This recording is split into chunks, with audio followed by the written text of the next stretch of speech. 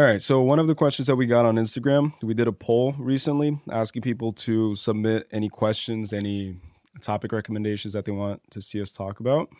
And your mom, shout out Isabel, my future mother-in-law, even though Gabriella doesn't believe in me, doesn't believe in us. Her question, or what she typed into the suggestion box, is the following. Was it okay for Fallon Fox to claim fair and square victory? Transgenders in sports. So for those of you who don't know, Fallon Fox, I believe she was the first transgender athlete to make it into the MMA, right. into the UFC, and she made a bunch of different headlines because of her just swift trajectory through the ranks of the UFC. And a lot of people, obviously, that stirred a lot of dilemma, a lot of criticism towards her. Right. And we'll get into that in a bit, too, about the whole pronoun thing and what I believe in. What do we think about that? What do I think about that, right? Do you want me to start off? Go, yes. Okay, so I think, look, the whole point of this show is for us to completely express ourselves and express our thoughts, our ideas without any real worry, I guess, for Or how it's constraints. received. Any constraints or any, like, we don't want to feel restrained from, talking about stuff. Right. So when it comes to transgenders in sports, I fundamentally disagree. I don't think it's fair. And the reason I don't think it's fair is because I do believe in the idea of biology. I do believe that biology is a real thing. I do believe that science is a real thing. I do believe that if someone is biologically male and they undergo a surgery where their sexual reproductive organs are changed and swapped for the opposite sex, that does not completely, what's the word I'm looking for? Change or That does transform? not completely disregard Oh. all the other assets that they have from birth that defines their sex. So what I mean by that is like a male going into a male-dominant sport as a female doesn't really make a difference because you're competing with other males. But even if you, for example, but that wouldn't happen nowadays, right? Because if a male undergoes a surgery, a transgender surgery, and becomes a woman, she will compete in a woman's sport. Right. In women's category, which is what happened with Fallon Fallon Fox. Mm-hmm. And what I'm trying to say is like, I would be pro transgenders in sports if it were the case that a biological male who underwent transgender surgery became a female competes within the category of biological males. I don't care if you wear a dress. I don't care if you identify yourself as a woman, if you change your name. Biologically, you're going to compete with the people in the same biological realm as you are. And I don't think you can change that because by default, your bone structure is more dense. Your arm width is usually longer. Like you're just I don't know how to explain it. Like you're just a guy. Right. You're just a guy trying to compete, I don't think that makes sense. By default, you have more strength. Yes. And it's not even a matter of opinion of like, oh, like women empowerment, like I'm all for full expression of self. Like the whole point of this podcast is to introduce that idea into the world because I think the world is lacking the ability to receive open ideas and receive free flows of consciousness. What we often, I guess, resort to now is just people kind of trying to police everything you say. And that's why I really wanted to start this episode with touching on that topic, which is a very problematic topic. Just, and just like started off that's pretty high, I think another thing is that nowadays, like in society, a lot of people reject any other opinion. So whatever you have to say is invalid automatically right off the bat. It's incorrect if it doesn't align with what their perspective or idea is. And I think there's a lot of like sensitive and touchy subjects, and people, like, everyone has their own opinions. And I think what's important is to always be open-minded, and nobody is saying that you have to agree or disagree with anybody. It's just being open-minded, taking the perspectives that are being offered to you, and just, I don't know. And just being able to make your own educated assumptions. Is that the right term? It's like if you tell me something, usually nowadays the first thing people do is they think, oh, like, is this statement well received by the community in which I inhabit? Mm-hmm. Be it the community of transgender people, be it the community of I don't know, like any community that you identify with. Like the first thing is like the group mentality has to filter out every idea that comes into that Right. group. So the individual loses power when it comes to filtering it out for themselves. It's like taking into consideration every single person's feelings. And then at that point, once you've taken into consideration all these people's feelings, you're just completely like censored and restricted into this box. And your feeling ceases to matter. Yeah, that's true. Because once it gets to yours, like your feeling has no power over whether or not you want to accept or if you can't accept that idea. That's so true. And that goes into my opinion too, regarding the whole transgender thing, right? It's like when it comes to pronouns, I addressed Fallon Fox at the beginning as a she. Mm-hmm. Biologically, it's a he. I don't care what you are, what political ideology you endorse, whatever it is that you believe in, you can't debate me on the fact that that's a biological male. Like that's just something that's irrefutable. Like you can't. You simply can't, right? So when it comes to pronouns, I think it goes back to the idea of people nowadays, like they just want to push their ideologies and push their narratives and their ideas and their opinions onto other people and see just how far they can keep pushing until someone says, whoa, this is getting ridiculous. Right. This is getting crazy, you know? And we could even go into like, for example, otherkins. I don't know if people listening to this know, but otherkins are people who identify themselves as animals, as non-human objects, as non-human beings. So these are people that, for example, I could wake up one day, right, and some random guy comes to me, and mind you, this is a biological male. He approaches me, and then he can say, like, oh, like in the morning, I wake up and I identify myself as a unicorn. And then by around 11:20, 11:25, I shift my perspective, and then I identify myself as Dumbledore from Harry Potter. And then around like 6 p.m., I hop on a call with my grandma. Then I identify myself as her nephew. And then around 9 p.m., I go out with the boys and the girls, and then I identify myself as a female, as a she. So like this idea of gender fluidity, look, to each their own. You know, like whatever makes you happy, whatever makes you feel seen and accepted, great. But don't expect the world to accept it. And to revolve around it. Right. Like, don't expect people to pivot to like your wants and your whatever what you believe your rights are, because they won't. Yeah. They simply won't. If, for example, we had a conversation about what if there is a female, transgender female with the biological parts of a male, but she identifies as female, so she wants to use the female restroom. So is that correct? I don't know. What do you think? I think it's tricky, and I think personally I wouldn't feel like I don't mind, because if you identify as female, then to each their own, like you said before. But I think a lot of people won't feel comfortable because it is biologically a male. Yeah. And this is a female restroom. And then vice versa too. I think things get really tricky when you go down that road, like in general, because like you can play this from so many different angles, and you can take on so many different opinions and so many different perspectives. Like for example, let's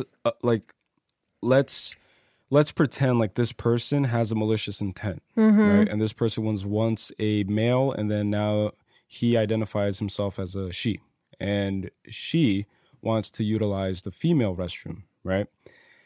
Let's assume that this biological male has the worst intentions. Like he has some ulterior motives that is to like maybe, I don't know, grant his way into the female restroom to spy on other females while they're using the restroom.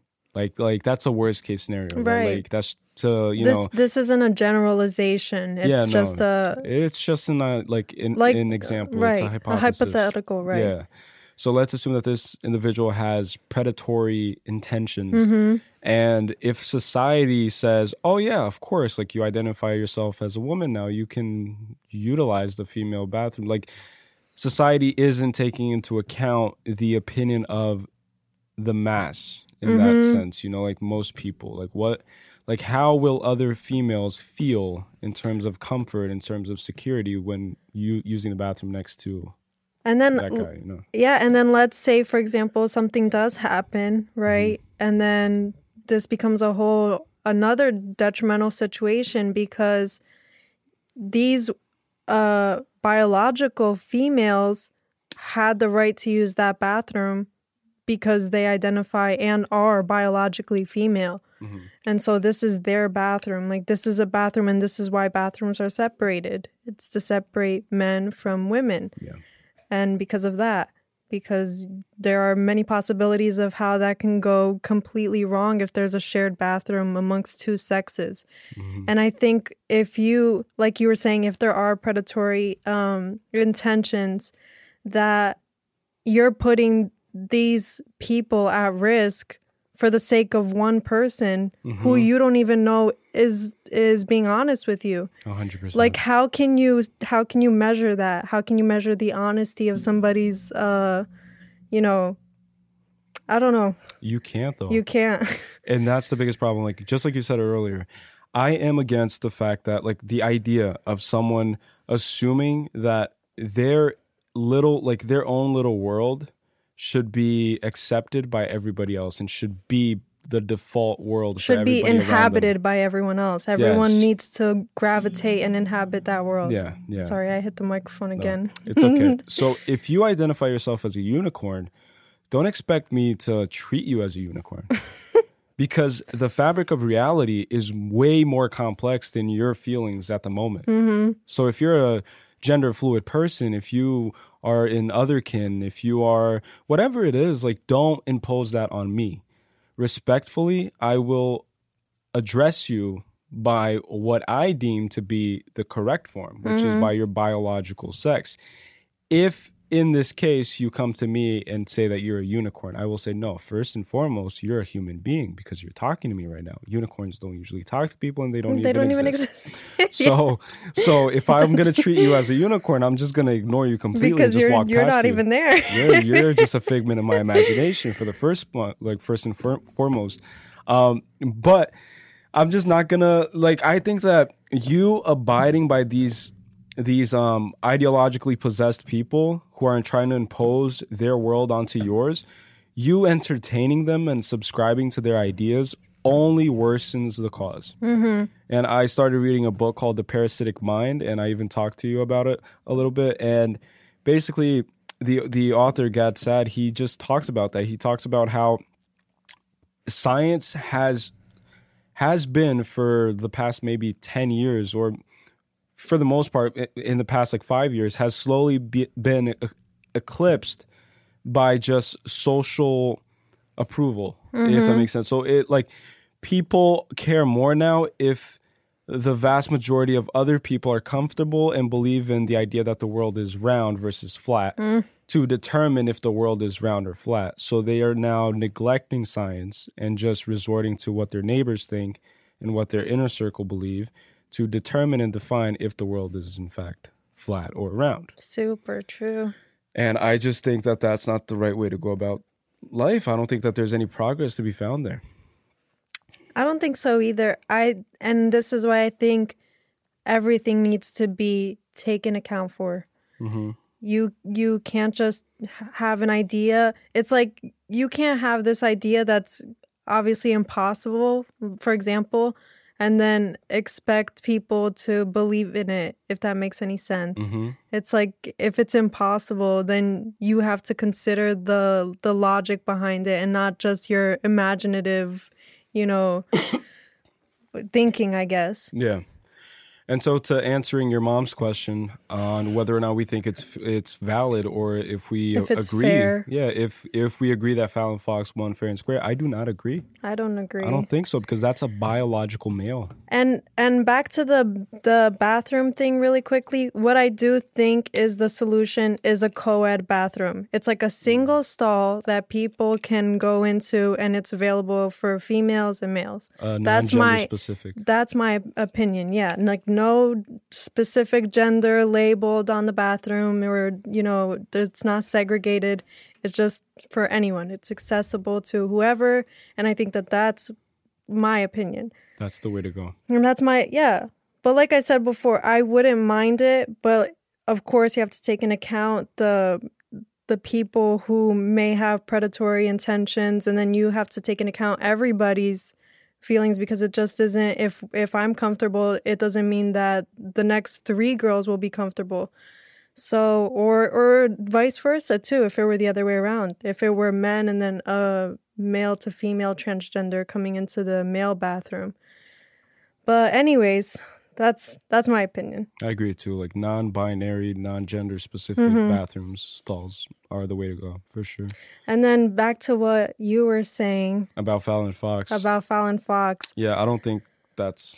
I think that it just creates an unfair advantage, and that there were women in the MMA and the women's competition MMA who didn't have the same, advantages, the same head start that Fallon Fox had, just based off of biology. The same bone structure, the same muscular system. Exactly. You have to account for it. You have to account for it. And I think it would have been fair if she did compete in the men's competition. And I think it would have been fair. And if she won that way, then props to her. I would definitely give her all the credit. And especially for identifying as female and being female transgendered and going into a men's competition. I think that would, I would probably tip my hat off. What do you think it is that, and this is something that I've been thinking about for a while now too, like, what do you think it is that nowadays everybody seems to be looking for adversity? I feel like we live in a world where everything's just so easy and handed to you. Like, everything's so quick and fast. Like, information's fast, food is fast, gratification is fast with social media. Everything's super quick and just easily available. It's delivered to your doorstep now, especially with COVID. If you want a hamburger, you don't have to put any effort. You don't have to put on your shoes, put on your pants. You don't have to groceries, drive. If you want groceries, you just download Instacart. You just do, like, everything's just like that, But I honestly think that because of how easy everything has become, people are fishing for adversity. They're fishing for, I don't know, like they're just fishing for adversity. They're just looking for problems to solve, and if there are no problems to solve, they create issues. They create layers onto the fabric of society. I think there's some truth in that, for sure. What do you think? I think that people, I feel like people enjoy sometimes not having things at their disposal. So they like having a challenge that kind of forces them to have to fight for something. And I think that that's what a lot of people thrive on. It's like fighting for something that they stand for. And I think that that can be a good thing, and that it can also be a negative thing, because it just, like you said, it just creates all of these problems that were probably not necessary. And I'm not talking about the bigger social justice issues, but I mean, like, even simpler things.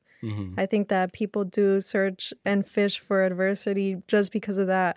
It's like this need to fight for something. Yeah, because if you think, right, back in the good old days when we were ape, just like not apes, because I don't really believe in the linear development of evolution. I think that at one point it's been proven actually that there were multiple different species of humans coexisting at once, and it's in the book *Sapiens* by I forgot his name, and I'm not going to butcher his name. It's a pretty hard name to say, but highly recommend reading the book *Sapiens*, and they talk about that. But that's not the point I'm trying to make.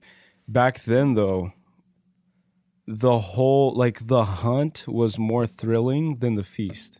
And I think it goes back to just basic animal instincts that we share with the majority of other animals that we live on this planet with. It's, right? yeah, primal instinct. It's super primal. So, like, a lion, for example, a lion won't feast on an injured gazelle.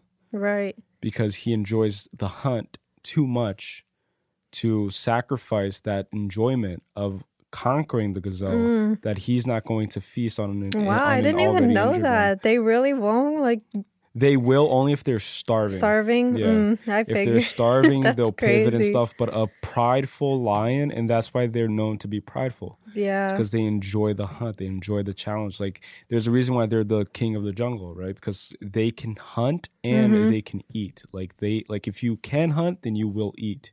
If you can't, then whatever. You know, like, you'll just starve to death. But so if you just obtain things super quickly and with no effort and everything's just handed to you, you'll have to create difficulties along the way. You'll have to instigate wars. You'll have to instigate problems with people. You'll have to go on Twitter, create a fake account to, start a fight with someone that you disagree with. Yeah. You'll have to go on TikTok, which we've had experience recently with comments of people that don't even have their face in their profiles. It's like these are all people typing away in order to create drama in their lives. Because I think I told you, a lot of the people that do that are bored or have nobody to turn to and speak with. To vent to. They have nobody. And because of how they carry themselves their demeanors through their comments on TikTok and on any other social media platform. It's so crazy to me. And they're fishing for a response, I think, a lot of times.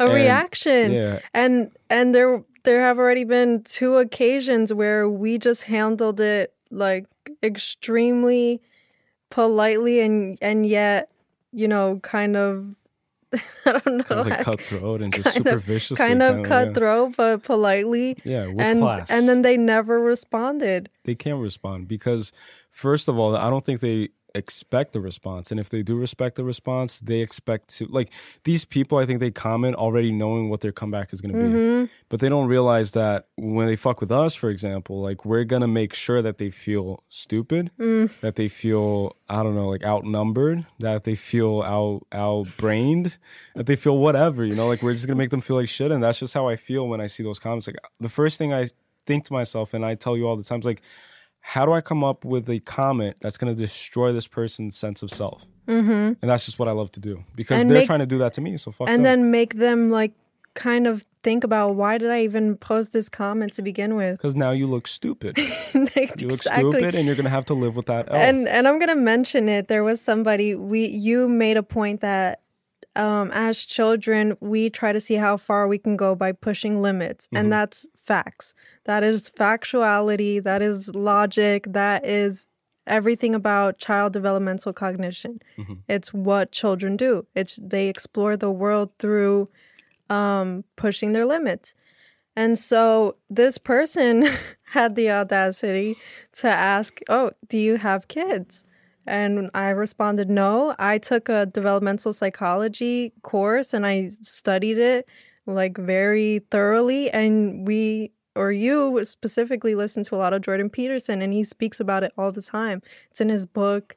So anyways, I responded that, like, I took a course on it and you were referencing Jordan Peterson, and that's all that it was. And then I was even really nice about it. I said, we don't. And I put like a sweating laughing emoji, and that was it. And then they responded back, well, what did she say? She said, well, have some kids and use those degrees or some shit like that. I could pull it up. Do you want me to pull it up? I think she said something about, I don't know. I think it was having a kid. Good luck having a kid with my degree or something. All right, let me just check. And there was another guy too, which we'll get to in a second. I just think it's fun to shout these people out and give them all the recognition and attention that they want and that they so desire. And at the end, we should give a shout out to the supporters that I said I would shout out. We should, yeah. Just a quick one. Let them know. So this person said, "Can you please have one and tell us how you did it with your degree?" Okay. So I'm not going to shout these people out because that's what they hunger for, you know, like Right. that's what they want. Like they probably get high off of it. They probably get off on it, on the, just us like shouting them out and giving them credit and more attention. But yeah. And then what we told them was, thanks for the suggestion. Blank. Because Because you don't have a name anymore. could have done without the passive aggressiveness. Considering your defensiveness, we assume you suck at parenting. LOL. And that was me, by the way. And then you came in and you said, if you had any knowledge of child developmental cognition and sensory motor stage of children, you'd understand this is merely logical info factuality. And this person did not respond, of course. Not surprising. We had another person, but it's too similar. And this other person, he just said that it's people with no kids always have the most to say about how to raise your kid. Just by the way he is talking, referring to me, I know he has no kids. And to this person, yes, I do not have any kids. We at do the have moment. one kid, We have and one. he's a fur baby. Yeah, we have That's all Shadow. that's all He's we a need right now. 2-year-old husky. And then Toddlers are hard. Actually, he's a teenager now. Teenagers are hard too. he's what, like 14, right? Yeah. He's a preteen. Yeah. No, he's a teenager. Is 14 considered a teenager? Yeah. Yeah, all right. 14. And then anyways, to this person, I didn't really, like, whatever. Like, I'm not going to get into it. But our point is, These people crave crave attention. Yeah. They crave problems. They crave drama. They wanted us to give them a reaction that was like, like taken aback, like showing them that we were taken aback, but we just handle it with class. Yeah, that we were like affected by it, or This that we is- were stumbling with our I'm words. not- Like, oh my god, you're right. I don't have kids. I'm sorry. I should have. I can't have a kid with my degree or whatever. You're right. Like that doesn't having a studied child developmental psychology won't teach me anything about children until I have one. Until you have one, yeah. But see, like that's the thing. Yeah, I don't have the experience. That is true. But I do have, and we didn't say anything about parenting in the video at all. So what I do have is I do have information and having like observed studies of children. So that's what I have. And that's what this mother or this commenter doesn't have. Because Yeah. this person, why are you even on TikTok if you have kids? Go raise your kids, Like, bro. go raise your You're kids. wasting all this time commenting to Go- two people trying to start a Commenting podcast. to 2 kids. Like, we're just Yeah. kids. Like, I feel like we're all kids in the world. We're all And- kids on the inside. Yeah, we are.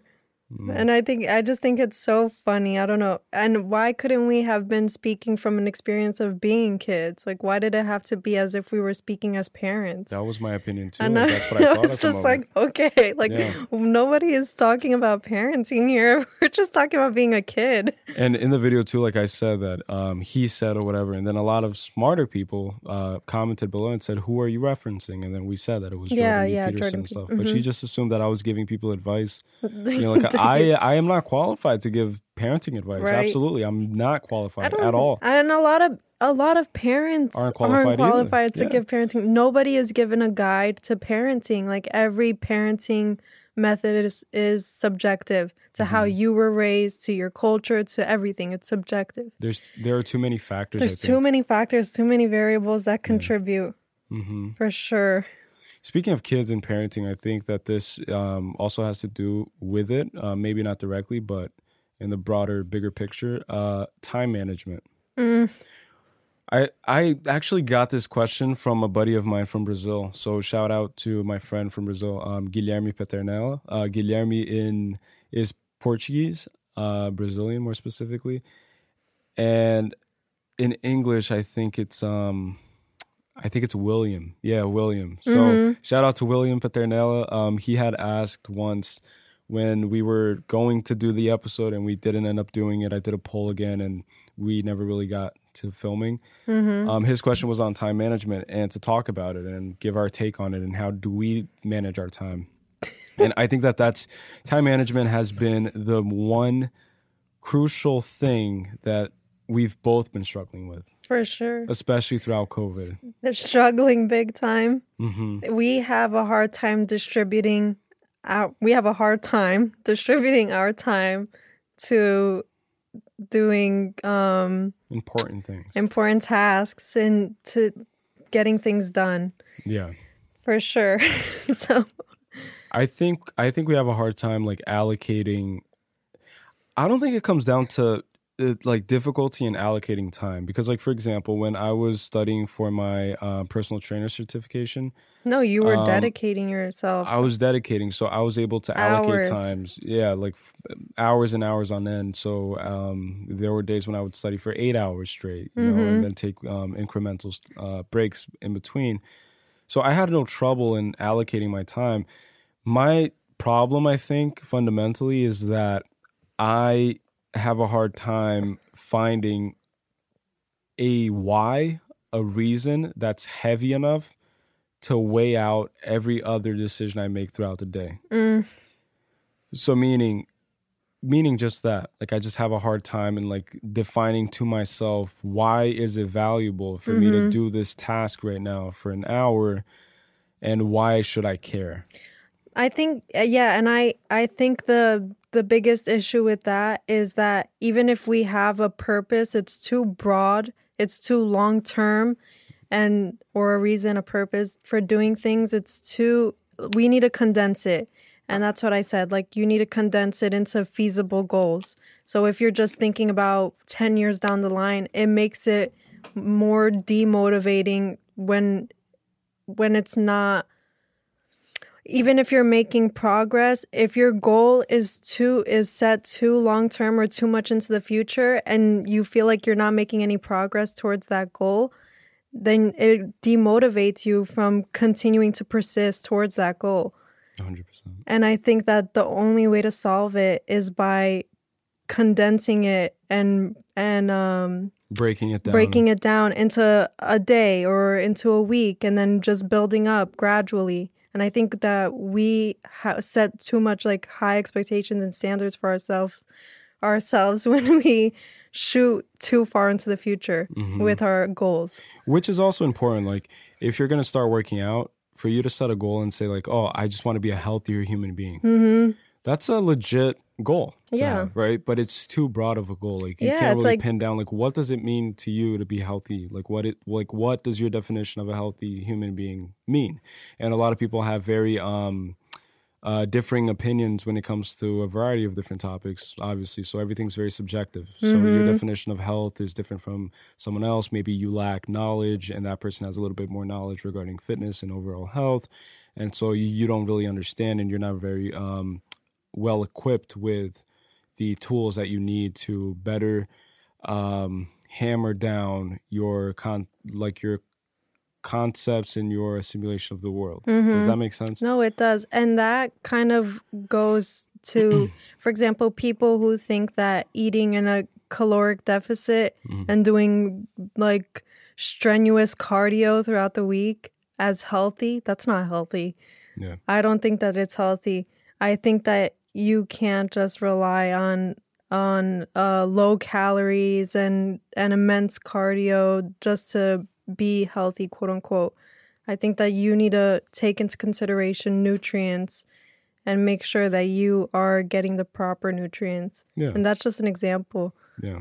No, and that's a good example because a lot of people, when they try to lose weight, like that's their first go-to is that I'm just going to stop eating. Yeah. And I'm just going to up my cardio and everything will work out. Like it could work out, but mind you, like you're losing a lot of just dense bio whatever you want to call it, like you're just breaking your body down. Like you're not building your body up, you're breaking it down. And there is a way for you to build your body up simultaneously while cutting down on fat, while cutting down on whatever, like you can develop and progress to the point that you want to get to, whether it's losing fat, whether it's gaining muscle. You could do even both at the same time. It just has to be very well thought out. Like I recommend referring yourself to a nutritionist, to like taking yourself to a personal trainer, sitting down, paying for a few lessons, just so you can get the information that you need, which is kind of tricky because a lot of personal trainers, like their whole business model is to not hand you the whole cake all at once. So they want to like start, like luring you into the whole program,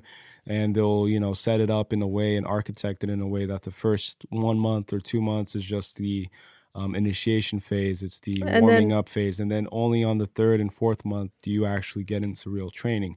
And where you see real progress. Yeah. But a lot of trainers, like they just do that because of money. So they want you to be hooked in, and they want you to feel like they know everything, and that without them you won't be able to progress to the point that they're selling you. That's all businesses. It's all business. Like everybody, especially now with social media and everything, like everybody's a business now. So people rarely give information for free, and that's also another reason why I like podcasting, because like you could just help people out. So if like people listening to this, if they have any questions regarding personal training or physical fitness, like they could hit me up. Because I am a certified personal trainer, and I can help you. So you can DM me on Instagram at Cali Lacerda, and I'll respond, and I'll, just whatever. Or DM me on TikTok, which is where we're focusing more on. But I even forgot where I was going with this. Do you remember? We were talking about time management. Oh, and then, okay. You mentioned, oh, man. I don't even know what I was talking about anymore, guys. Like, this is the whole point of this show, too. Mentally gone. You were talking about being informed. And then we were talking about goals and how we have to condense them. And then you mentioned someone who's on a fitness journey, I guess. Yeah. So this goes back to time management, right? So for you to facilitate or for you to better your ability to allocate time more wisely, you have to strengthen your resolve and your why. What is your why? Why are you deciding to wake up at 5 a.m. every morning? Why are you deciding to read a book a week? Why are you deciding to hammer down those weights, run the mile, whatever the fuck it is that you're trying to do, right? If you're practicing painting, if you're practicing your brush strokes, like it doesn't matter. But you have to figure out what the ultimate why is. And the ultimate why can't be as broad as you said. Like, for example, like, it can't be too broad. I want to be the next Leonardo da Vinci. First of all, I'm you a painter. You can't. Because the next Leonardo da Vinci already happened. You will never be the next Leonardo da Vinci. That's funny. And that actually leads me into another thing that I found interesting. So recently I've been on a Peter Thiel kick, kind of. He was one of the first investors in Facebook. And just brushing on this real quick, because he said something really important that has stuck with me for a very long time. He said that in today's society, everybody is aspiring, and this could be like individuals, it could be personal brands, it could be big businesses, it could be small businesses, it doesn't matter. Everybody aspires to go from 1 to N, and N being any number bigger than 1. So what does that mean, right? Let's say that you want to create the next big thing, and you come to me and you say, I'm going to create the best water company you've ever seen. And we're going to make the best water. It's going to be better than Fiji. It's going to be better than Poland Springs. It's going to be better. It's going to be the best, right? Better than Fiji and Poland Springs? Poland Springs, that's really hard. Doesn't exist. That's really Maybe hard. Voss is up there. That's about Maybe it. Voss, yeah. But my point is, like, it doesn't matter if you're going to start this water company. The fact that you're already comparing yourself to these already consolidated brands, whatever you tell me that it's going to set you apart or differentiate you automatically deters me from believing that you are going to innovate anything, because all that's going to differ is probably your messaging, your bottle format design, your logo design, and maybe the amount of minerals you put in your water. that whatever they put How in the water much to make it different taste. can you make it? Yeah, like how much different. So you're going from 1 to N. Mm-hmm. So it doesn't matter if N, like if you're on the scale, maybe you're at 5, maybe you're at 50. It doesn't matter. So what he says is like the best companies that have ever existed went from 0 to 1. So Facebook did something that didn't exist before, right? MySpace was a thing, sure, but Facebook did something where MySpace had the opportunity to do and never did. And then Tesla, same thing. A lot of these bigger companies had the opportunity to go into electric cars to dominate that space. They had the resources. They could have And all now they became- are. And now they are, because one individual, the underdog, set a new path through strenuous and arduous efforts. He managed to single-handedly, and I say single-handedly very lightly because he has a whole team behind him, to pave that way. And that's I just wanted to put that out there because I think that that's a very powerful message. Like the simple concept of going from 0 to 1 versus going from 1 to N. And Peter Thiel has another book called 0 to 1, and I say another book because of the first one that I referenced. So Sapiens and Peter Thiel's book 0 to 1 I also recommend for anyone out there who's trying to quote unquote innovate and create something new and grandiose and try to be the next big thing. But he also says in his book that the next Mark Zuckerberg will never exist because there is no such thing. Leonardo da Vinci And Bill Gates and whatever the fuck. So what are your thoughts on time management, and how do you think that we can better, I don't know, like how do you approach time management now, or how are you trying to better it? Hey, it's Kaylee Cuoco for Priceline. Ready to go to your happy place for a happy price? Well, why didn't you say so? Just download the Priceline app right now and save up to 60% on hotels. So whether it's Cousin Kevin's Kazoo Concert in Kansas City, go Kevin, or Becky's Bachelorette Bash in Bermuda, you never have to miss a trip ever again. So download the Priceline app today. Your savings are waiting. Go to your happy place for a happy price. Go to your happy price, Priceline. So I think that we still haven't, I don't think anyone has it figured out. I don't think anyone has, you know what? I do think there are people who have it figured out, but it took years of discipline and practicing and ritually living through a schedule and managing their time in a productive way. And I think that right now we're at a point where we're still trying to navigate and figure it out because we did just mesh two individual lives together, so yours and mine. And I think that kind of overthrew our individual schedules, I guess, what we're used to doing in our days. And then we kind of have to conform in a way where it just meshes well together. Yeah. In a way that it just flows together nicely, where they just come together. Even if we're not doing the same things at the same time, we're still, in our own schedules and they align in some way. Yeah. And I think that the best way to approach it is by starting with one day, which we try. You start with one day, and then I think that you need to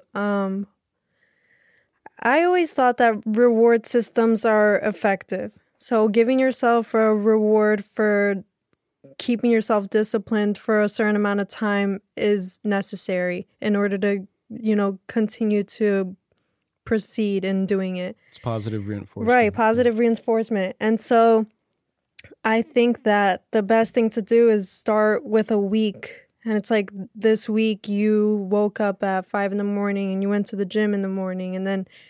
But I think the way to manage it is if you missed out on waking up at 5 a.m, don't do the task that you gave yourself at 5 a.m. Continue with that next task that you had planned at the time that you got out of bed. So if you had planned 8 o'clock that you're going to do groceries, that's it. You missed out on going to the gym, and now at 8 o'clock, you're going to go do groceries. And you're going to feel like shit for not doing that task that you had planned at 5 a.m. It's like missing a test, for example. If it's scheduled at a time and you miss it, that's it. You missed your window. And then the only way that you can retake it is by asking the professor to retake it another day if they permit you. And so I think that that's the best, like that also helps. It's like if you miss it, then you feel horrible for missing it by losing out on what you had planned in that time window. And it kind of disrupts the flow of the Yeah, entire and day. then you're like, wow, like I didn't get to, do this at this time because I woke up at this time or because I got sidetracked and I did this, and then you start to kind of, I don't know, those feelings start to, harbor themselves within you, and then you force yourself to make those necessary changes, even if small, even if it's like one thing at a time. And that's also important. It's like, don't set out too many objectives for yourself throughout the day. Start with one objective. And Jordan Peterson says this, focus on one thing and put your all into it.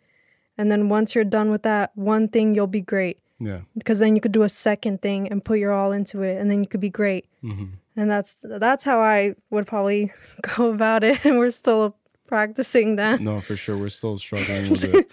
But I also agree with that 1,000%. And I also agree with the idea of doing the small things well, because I think that the small things and how you do, for example, how do you make your bed in the morning? Like that defines, it says a lot about who you are as a person and how you tackle bigger tasks throughout your day and bigger tasks in life.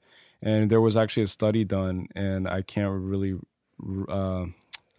reference the study because I read it a long time ago, but basically they got a bunch of people and they made them play, I think it was Monopoly. And they set it out in the way where cheating was a possibility and it would be positively reinforced by the prize money that the scientists or the people running the study were offering, right? So if you cheated and cheated was positively available and made available for you, you would win the prize. Or you could play by the rules and still, like, it would be a little bit harder, and you could risk the possibility of losing because someone else could cheat and then win. Does that make sense? Yeah, no, it does. So what happened was the people who cheated in this game of Monopoly, they found that those actions kind of represented a bulk of their lives as well. Like these people were people who maybe had gotten divorced a few times because of cheating reasons. They were more inclined to cheat on their spouse, to cheat at work, to take shortcuts in life. Take shortcuts through life in general, yeah. So it's like, it's always how you do the small things. And there's even another book, and I'm just referencing a lot of books today, but there's you another read book. A lot. I read a lot. There's another book called Make Your Bed, and I believe that's the title. And it talks about just that. It talks about how the small things translate and, bleed into the bigger things in life. And that's how you paint the bigger picture. It's by like sections, like people don't set out to paint the next Mona Lisa. Like they set, like Leonardo probably set out to, well, he's different. He probably did set out to like paint a masterpiece because that's just how he worked. But he'll start with painting the best tree he can behind Mona Lisa, like the best landscape possible. Like he'll like focus on layers. So you have to take it small and you have to give attention to the minimal details of each section, if that makes sense. Yeah, and I think both of the things that you referenced are talking about whether you're meticulous or whether you're lazy. So that's what persistence is. That's what being detailed is. It's like it distinguishes between whether you're a lazy person, whether you take shortcuts, whether you half-ass things, or whether you're meticulous and you make sure that when you do something, you do it correctly and you do it with, completely investing yourself into that. And that's... And I think it's way more rewarding when you know that you've taken the harder path. And this goes full circle with what you were saying about effort and about, That made me think about a question that we asked each other long ago. Would you rather be born a millionaire or born a poor person? And would you rather be born poor and content or a millionaire and miserable? I think I asked We asked each Yeah. other that. And then we said that, well, if we're poor, we can climb our way to being millionaires. And then it's even more rewarding to have the wealth that we have. And we can be content because we aren't just these, miserable rich people who, are isolated and, But yeah, anyways, that's all I wanted to say. That just made me think of that for some reason. No, yeah, and to your point, I think not only would it be better because you can aspire from, like, for example, if you start dirt poor and then you, I think that, I don't know, like I think that if you start dirt poor and you do reach millionaire status, for example, or you become a millionaire, you will value every single thing that much more because you've witnessed the different levels of the hierarchy of the economic social ladder. And if you're born into wealth, which is a common occurrence and it's a common denominator, if you look at kids who come from very rich parents, and they're born into this silver spoon environment, they never really had to struggle for anything. They never really had to work towards anything. So these kids are the kids that look outwardly for answers because they were never taught by their parents to instill within themselves this grit and this resolve and this ambition and this, like, all these characteristics which I think are innately human, and they have to be present in people who want to contribute to the broader world, the broader society. Because I don't think rich kids who are born rich really have anything to contribute to society other than just spending their money on Ferraris and Rolls Royces and drugs and just girls and being stuff. weirdos. And being weirdos, yeah. I think they're the weirdos. Yeah. Anyways, yeah, I don't know. I think that that's true. I think that if you are privileged into a life where you have, everything kind of handed to you, you don't really, you're in a comfort zone. So you don't ever get out of that comfort zone, and it doesn't challenge you to do anything more, if that makes sense. It does. It's just like your parents can pay your way through Harvard. They could pay you into Harvard, and then whatever. It's super, everything just comes easy. So I don't know. I think it's just. Do you think it came easy for Drake? See, I don't know the extent of Drake's childhood. Okay, so I'll tell you what I know. Okay, from go. what he said in interviews, right? His biggest fan. Yeah, biggest fan. Biggest fan. He's my spirit animal, low key. But he grew up in a suburban, middle class Jewish community in Canada. His mother is Caucasian, Jewish, and his father is Black. And so he comes from a mixed marriage, right? Mixed race marriage. And with that comes the struggles, right? That derive from the idea of being a mixed colored person, right? Because this has been widely communicated and conveyed by other artists like Logic, for example. Logic talks about being half white, half Black, and how much that has had an impact on his life. And Logic is often hated for being repetitive in that nature, right? For, on that topic and just talking about it, regurgitating it on every track. And he's even done like meta tracks where he talks about how much people hate that he talks about it. So he's going to talk about it even more on this song. But my point is, he comes from a place where, from the outside looking in, and in comparison to like other artists, like maybe a Kendrick who comes from, Compton and who grew up around gang violence and was affiliated and had to really learn the rules of the jungle growing up, and rap became his only outlet, became his only way out of the hood, and that's the case for a lot of rappers. Drake was an actor on Degrassi. Drake As a was teenager. Well educated. He seemed like a guy who was very articulate. Like, he was just a guy who didn't seem like he was struggling, right? And that's, again, looking from the outside in, and I'm not a hater. Surface level. Surface level, yeah. So I wouldn't say that Drake is this, like, presents the same level of struggle. Like, his aura to me isn't of a person who went through shit. There's a person who maybe had more shit handed to him than not.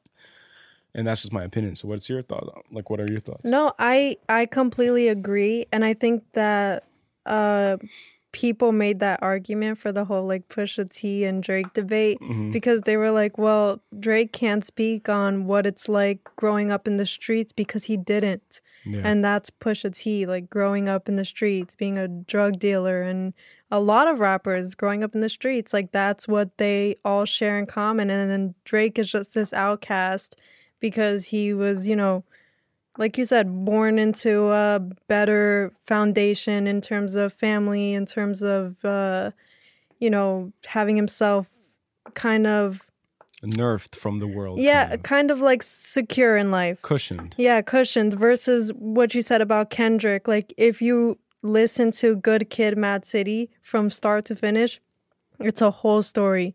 It starts with him being you know, getting into trouble with his friends, and his mom's calling him and leaves a voicemail and it's like, oh, don't tell me you're hanging out with those, you know, whatever.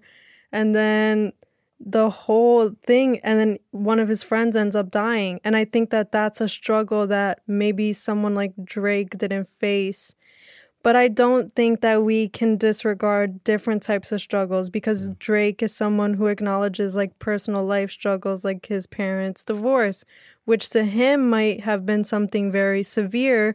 Whereas like for these street rappers, it was losing a friend to gang violence. Yeah. And then I think that that's just like a difference. And you can't compare it, and you can't compare it in terms of like severity.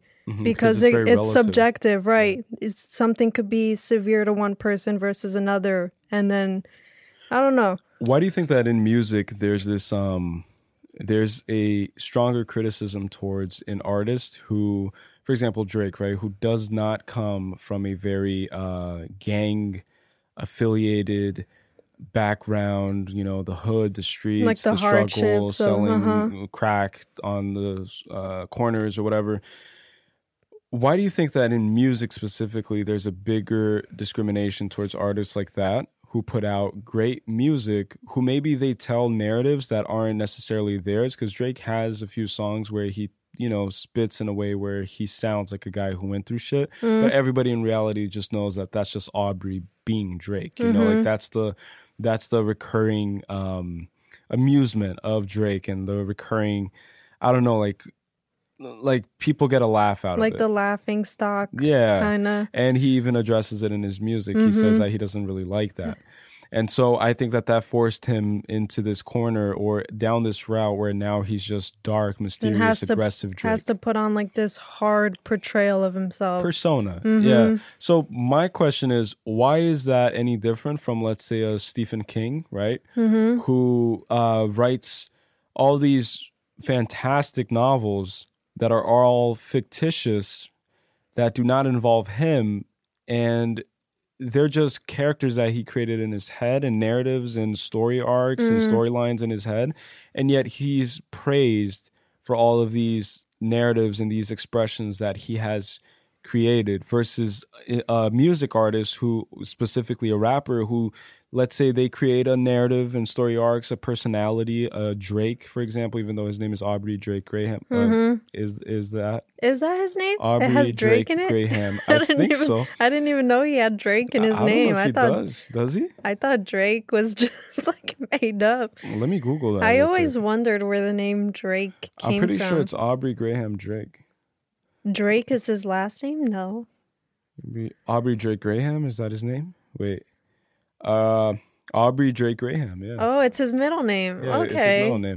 That makes sense. But either way, though, I think that the route that he has taken, for example, if you compare him to the Lil Wayne days, right, to the Young Money era, he sounded a lot like Lil Wayne. Like he's literally a chameleon when it comes to replica. like he just, not even a replica, like he takes stuff and he makes it his own, but at the same time, you can clearly tell where his references are from, like what his references are.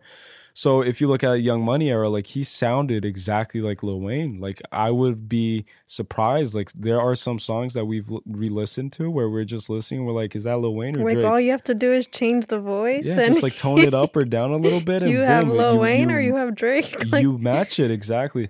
So now he's at this place, and we got into a little, not argument, but we got into a discussion just the other day about whether or not you and I think that Drake is smart enough and mischievous enough. Is that a word? yeah, like Mischievous, calculative enough to have developed this whole mysterious and dark Drake Scorpion persona himself, and this whole marketing or ploy. was it his team behind Or him was it that his team helped behind him? Yeah. I think it was both. And you think you're giving Drake a little more credit. I'm giving Drake a little bit more credit, and I'll tell you why. Okay. Because he's a Scorpio. Right? This has And nothing. listen. From a guy who thinks horoscopes are bullshit, Drake is the only exception that makes me reconsider that. Because Drake's music, like, I'm not even like fucking around here. Like, I'll listen to his music and I feel like I can just resonate with his mentality, with his demeanor, with his resolve. Like, I'm not even putting myself on a pedestal by associating myself to Drake, because like that's a That thing you now, look because like Drake's him. a superstar. Yeah, like he's like whatever. Yeah, I don't want to like do that, but I just really resonate and relate to his music and to his overall demeanor, the way that he addresses conflict, the way that he addresses beef, the way that he just I don't know, that he just carries himself, right? There's this like mysterious aura around him, which is a common misconception, I think, regarding Scorpios, right? That we're this mysterious, Machiavellian, evil beings who are here to wreak destruction and dominate the world and screw you over and get whatever we want by any means. That's excessive. Right? Like that's what exactly, like it's a misconception. I think it's just very animated, like it's this animated idea of what it is to be a Scorpio. And from speaking as a Scorpio born on October 31st on Halloween, the day of the Wow. devil, I do think that there's a little bit truth when it comes to just the aura, the way that we carry ourselves. And you know what? That's true. And I'm a rising Scorpio. Okay. So, I don't know if that says like that means nothing. it does. It does, because I know, because I have the same petty and I have the same petty, like vengeful nature as I feel like Drake and you might have. It's like this like, I don't know. Need to destroy someone completely. Yeah, it's like having to, I don't know, just overpower the entire world. Yeah. It's funny. No, but again, like, don't you think that that's a little bit of a justification as to why? Because don't you think that Drake reads? Like, do you think that Drake really just stays at home or just parties all the time? I think Drake is super intellectually inclined No, I think because he's a really smart guy. I Like, he comes think- off like that. I think he is too, and I could tell by like just the way that he speaks in interviews, and he expresses himself a lot, and I think even then he's very cautious about how he expresses himself versus Kanye, who's just like outwardly Impulsive. sporadic and impulsive with Yeah. his expression. No. But Drake is very like, calculative. Yeah. And I do give him credit for that. I don't know about like his intellectual level. I can't tell you because I don't know Drake Me neither. personally. Yeah. I do think that every artist has a team behind them, No, for sure. and that this team helps you create this persona and image that you're building. Even if maybe it was his idea or he started it and then they were like, okay, and then they strengthened it. I think every artist has a team, Yeah. and they help them keep this image intact or help them build this image. Like, just an FYI, the album Yay by Kanye had more than 13 writers on it. And they painted him out to be this bipolar person that the world like knows him to be or views him to be. And he's talking about like, I thought about killing myself today, and like, so best believe I thought about killing you. And it's like, but he wasn't the sole writer. Like, he has a whole team that's like, yep, like giving thumbs up and, you know, encouraging it and probably like exaggerating it even more to create this character. Because at the end of the day, like, I feel like that's what a lot of artists are. They're just these puppets. Isn't that crazy though? It is. And then that goes to, like, for example, someone like Britney Spears with the whole documentary that came out. I didn't watch it, but I know that a lot of people, you know, finally understand the imprisonment that she's like in, because, you know, she's just like, she has no freedom. And a lot of artists, I think to an extent they do, and then to an extent they don't, because there's just a bunch of other stuff that happens behind the scenes. But to me, like, that makes no sense. It makes no sense because for a lot of reasons, but for the main reason, I think, is just, isn't being an artist all about expressing yourself? And just expressing the full extent of yourself. Yeah. So why would I get writers to help me create an album that has my name behind it, and that's a piece, like, it's a body of work that I'm just disseminating to the world? No, Like, I get what you mean. I think I do have a theory about it though. Go. I think that it might be because of this, like, Kanye, like his first few albums, I don't think he had, maybe he had like one or two writers for like a verse or two, like maybe that, maybe someone spit something dope at a studio and then he just, you know, like bought it off of them or bought the rights and just, you know, like made a deal, a handshake deal, whatever it is, a verbal deal, a written one, it doesn't matter. But his first albums, I think he put a lot more effort into making them his. And I think that the moment he gets signed and he becomes this larger than life character and the superstar, I think that it's very easy for you to be demotivated and for you to lose motivation when it comes to producing bodies of work. So then you're just so desensitized to wealth, to just being at the top of the food chain, that when your label sends you an email or gives you a call and says, hey, like, we need another album by next week or by next month, or this year we need at least two pieces of, you know, bodies of work. And you're just at that point where you're just not creatively inclined anymore because there's no struggle. And I think that creativity goes hand in hand with struggle.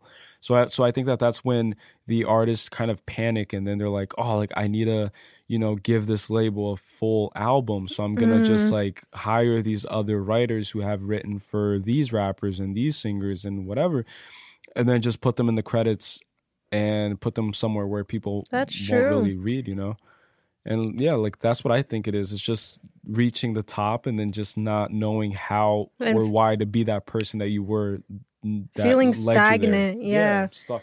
I think that they do still self-express to an extent, but I also think that what you're saying is true. And I think that's why, and this just like connected in my head, that's why every artist, rapper, singer, they reference their struggles a lot. They reference their pain a lot because they already, like, okay, so they're already kind of secure in life in terms of financial means. So they're secure. So all they have to really talk about or to share with the world is their struggles.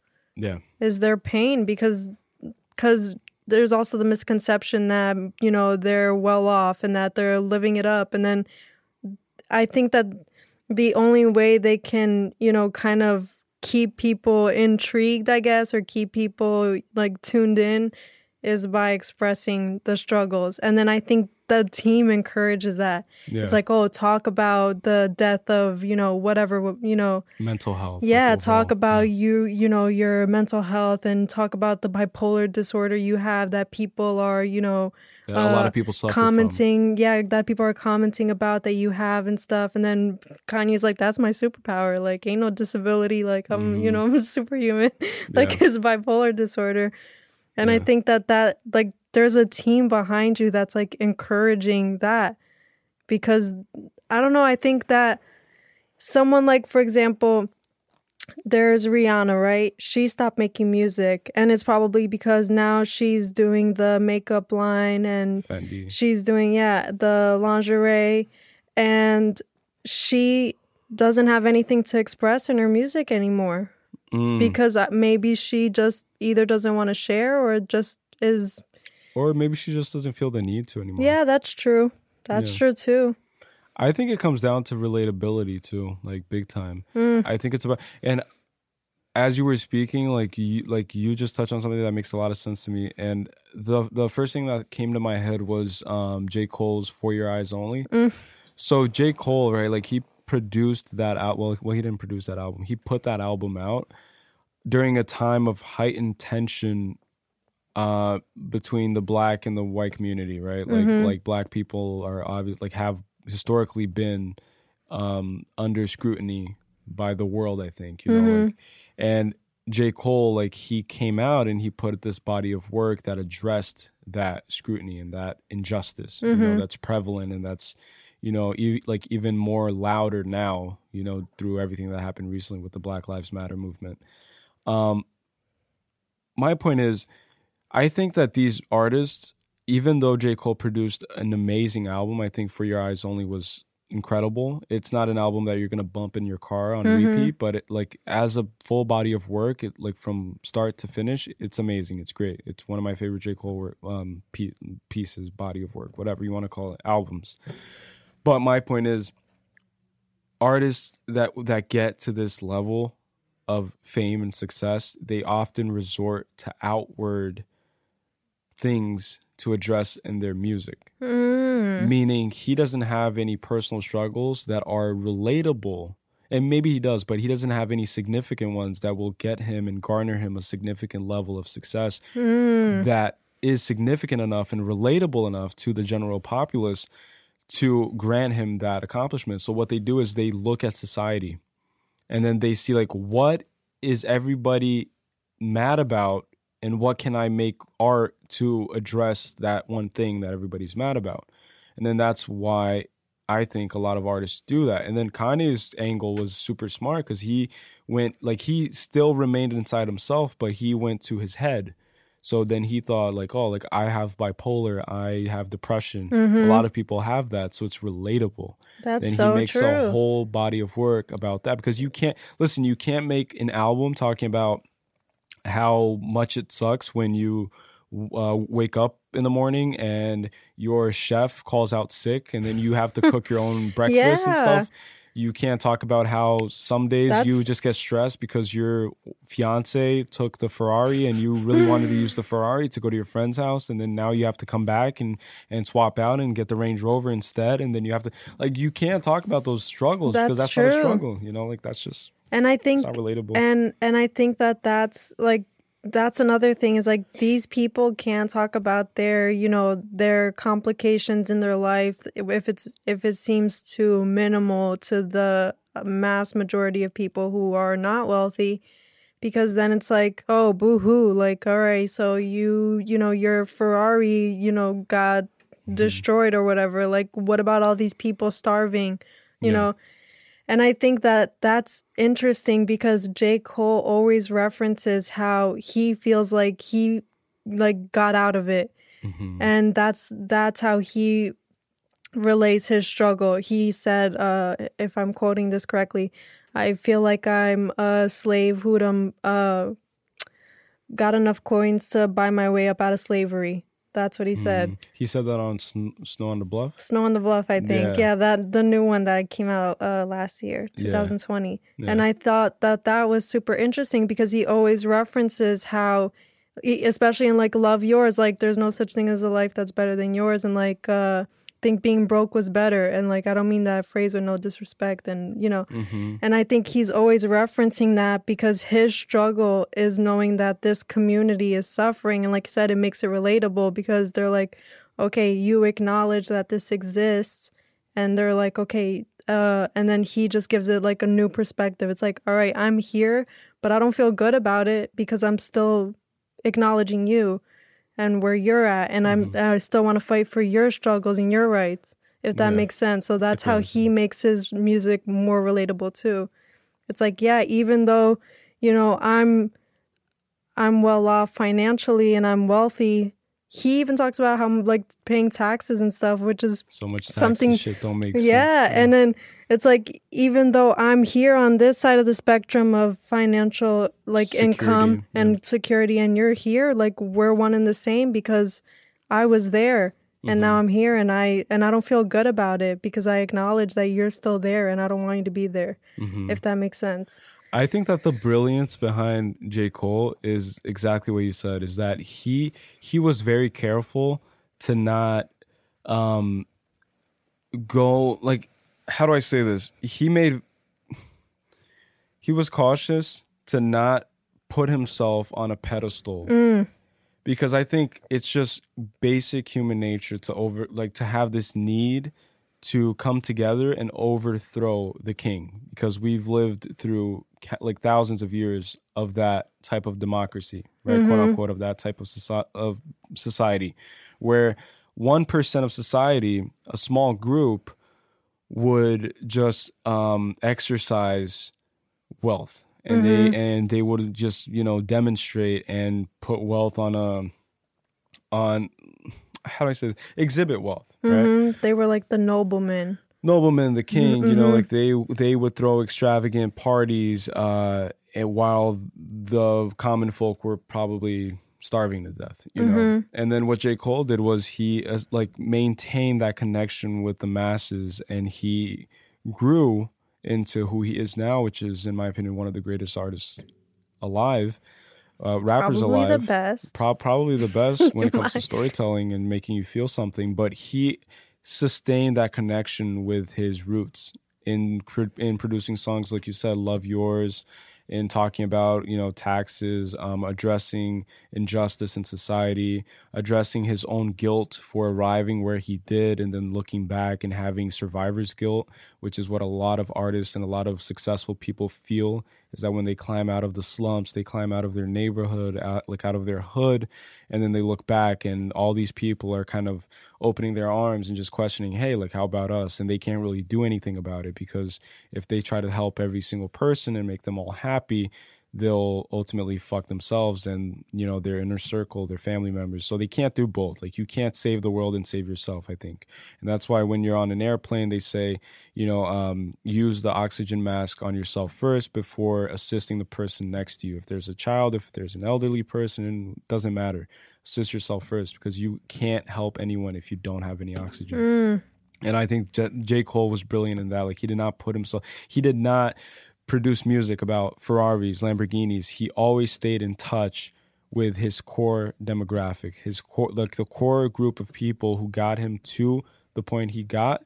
He sustained that mindset. So it's always been just a dollar and a dream. It will always be Dreamville. It will always be referencing his roots, his core values, and just how he was raised and what he aspired to accomplish in society. It's just a dream that it's still, that he like that he kind of like made it to, if that makes sense. Oh yeah, like it was just a dream, and then it was all a dream. And he made it, and he made it to it.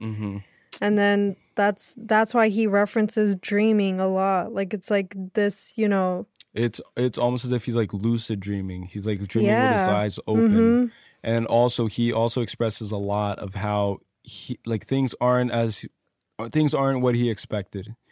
And I think that that's a common sentiment with everybody who gets to a point where they think it's going to be like glitz and glamour, it's going to be perfect, I'm finally going to be happy. And then he got to the top, and I think that that's why the album cover, Forest Hill Drive, is him sitting on top of his childhood home. Like, he's on top of the world, but at the same time he's clearly dissatisfied. Like he doesn't feel like this is what he wanted, or this is who he is. Like, it's not this, like, this, he feels like a whole different person now. Yeah. And then his album, what's it called, the one I always forget the name, I think it's called Villuminati.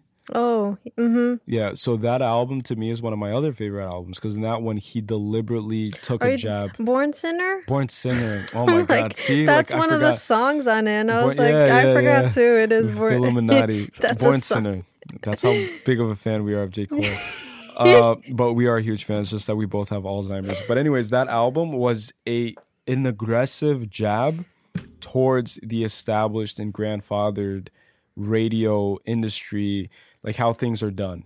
So he talks about letting Nas down. He talks about how he felt that he let the whole world down because he had to comply with the standards that came way before him. And people need to understand that if you want to instill change, it'll take a lot of time. And he says it himself in one of his songs, High for Hours. He says that he went to the president Obama at the time, and he went to the White House and he sat in a room and then he raised his hand to ask a question and said that if Obama was aware of all the change and all the oppression that was being that was happening all around him, like why wasn't he helping the brothers out? And then Obama said change is slow and always has been, and then you have to keep it pushing to accomplish anything.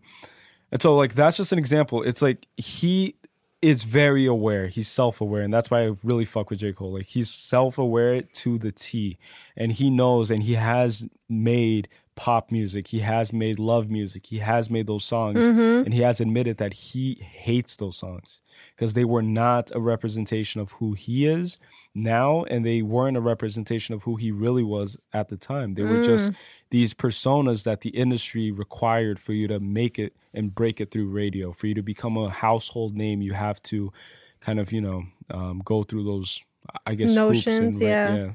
And I think he's at a point now, though, where he is, like, all of the things that he releases now are super sincere. Yeah. They're super, like, deep. And I don't know.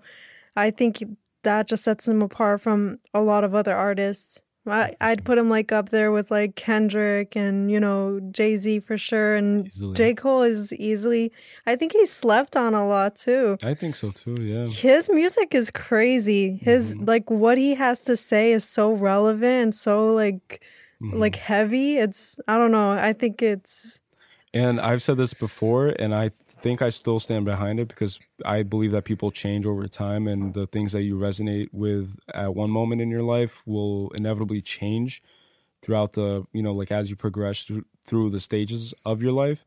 I have said in the past that Forest Hills Drive is the soundtrack to my life. If I would ever make like a movie or a documentary, I view my life being like in the background, just that song playing, because like that's just a very, like it's just an album, that song. It's just an album that I just really resonate with, like on a spiritual level. Like it makes me, it's crazy to me. It's crazy. It's emotionally packed. Yeah. And speaking of emotionally packed, before, we end the episode, I don't know how far in we are. I was about to tell you, like I was trying to end it right there, but yeah. I was going to talk about life lessons. And I wanted to just touch on how I think our biggest teacher in life is pain, because I think that that's a recurring theme that we were talking about throughout this podcast is like pain. It's just, Absolutely. And I think that pain is the most influential teacher because it exposes the vulnerabilities and weaknesses that we have. Ooh. I really, and I think that there is no other lesson that we absorb better than the lessons that we suffer through and the lessons that are hard to like take on, if that makes sense. Makes complete sense. And I think that we could end it right there. So, No, so you're people not can going to sleep with say that. anything. I'm kidding. No, I'm kidding. But I agree. No, and I think that when we met too, and even before meeting you, I think that people can listen back to like Fibercast episodes, and I've always been like an advocate for that. I've always been huge on the idea of pain and sitting in it. And I think we even talked about this once. I don't know if we did, but about like sitting in pain and just speaking with your demons. No, and you just, like, told me that all the contemplating time. You Yeah, say and it's important that I do because, I have my Yeah. my pain to overcome. And I think that it just, like, you just see it in people. Like, people who have gone through shit, they have a different demeanor. Like they just present themselves in the world in just a different way. Like, you can't fake it. You know, I think that pain is the ultimate predecessor of true experience in life, I think. You know, like you can't be an experienced person if you haven't undergone different levels of pain.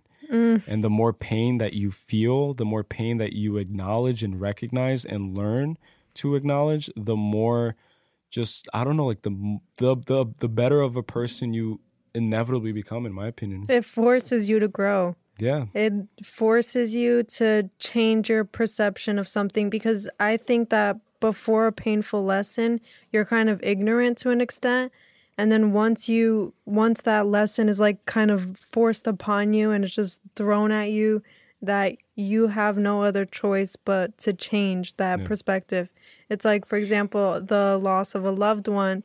You're forced to realize how much you neglected, you know, the time you spent with them, for example, and you didn't, you know, allocate enough attention to them, and then now they're gone, and then you have to sit with that. Yeah. And it's just like I think pain and those like painful lessons force you into remorse. It forces you into regret. It forces you into humiliation. It forces you into like just rock bottom until the only way out is growing. It's growth. And no one can help you in that stage of life. And I think that life, like in general, schools don't teach you that. Like everything's very theoretical. So you can read about how to cope with pain in books. You can get like the best author. Jordan Peterson gets to teach us, and he has how to cope with pain, suffering, resentment, tragedy, everything. But you can't instill in a person the ability to withstand a certain amount of pain, or to help them strengthen their threshold, improve their threshold for pain. Like, how much pain can you endure before you break down? You know, like a lot of people, like if you tell them a no, they start crying, they start sobbing, they break down on the floor. A lot of other people, if you just completely strip everything away from them, their first instinct is to, all right, so how do I rebuild this? You know, because I had it, now I lost it, whatever. And those are the strongest people, I think, on this planet. That's you. I was gonna say that those are the strongest people on this planet, but now you said it's me, and now I can't really say that because then it's just an ego boost. No, it is you. No, that's your opinion. Okay, that's just her opinion. I disagree. But anyways, those are the strongest people on the planet, are just the people who are able to pivot and like everything. Like they don't need a certain level of stability. They don't need consistency. And if they find consistency, great. It's a cherry on top. Like it's a great little treat. But if they don't, they're okay with it because they create their own consistency. Like they're consistent with themselves, their vision, their moral, ethical values. Everything is aligned and stays aligned, even if the world is crumbling and burning to the ground. Wow. Does that make sense? That makes sense. Okay. So, and now we end it there. So do you want to end it there? Okay. So we're going to end with that. Sit with everything we said. So I just want to say this real quick. The whole concept of this episode, or not just this episode, of this show, is to just be able to speak our minds. There will be days when, for example, today, if I'm being honest, I feel kind of sluggish mentally. Like I feel like my ideas aren't coming as easily as they... Seamlessly as they normally do. But that's just because maybe I'm just feeling kind of like brain fog or whatever, and I've been lifting pretty heavy recently too, and I think that my body just feels exhausted, honestly. Yeah, and it's kind of getting late. It's signaling to you that it's like my mental energy has gone. But hopefully there's some value in this episode. Hopefully I wasn't as cringy as I think I am right now in my head. I think I was pretty cringy throughout this whole episode. But yeah, so the whole idea of this show, Mentally Gone, just to talk and get whatever we have on our mind, on our chest, out on the table and out into the world and share our perspectives. Again, don't take anything too seriously. I think that's the whole point of this too, is to approach life in a lighthearted manner, and just view everything as an open discussion. So if you didn't agree with something we said, let's have a conversation about it. Don't blast us anywhere. Don't do anything unnecessary. Hit us up. Yeah, and we don't approve of cancel culture. Yeah, we don't approve of cancel culture. I don't think that's a that's a thing. I think it's actually on a decline, but we can talk about that later because people are realizing how stupid it is for you to cancel someone for like an amount of time that isn't defined. You know, like there's like there's no clear rule book when it comes to canceling someone. It's something new, again, that the postmodernist people have invented, which I'm actually against cancel culture when it comes to that. Like, I think people should be given the opportunity to redeem themselves. And again, but we will leave that for the next episode because we could go through the whole spectrum of what I think. Like, there are limitations, of course. If you kill 100,000 people or 100 people, like, yeah, then you're obviously canceled. But there are, like, you know, like, you have to be reasonable. You can't just cancel people left and right because you feel like they wronged you or rubbed you off. Yeah. Like rubbed oh my god, rubbed you off. Rubbed you off, yeah. That's what she said. That's what she said. All right. So that's when we know that we should end the show. All right, guys. So thank you for listening. Thank you for watching. And yeah. Peace. Wait, let the rain. Yeah, that's rain. Yeah, I don't know if they can hear it, but It's raining outside. okay, bye. Probably. Bye.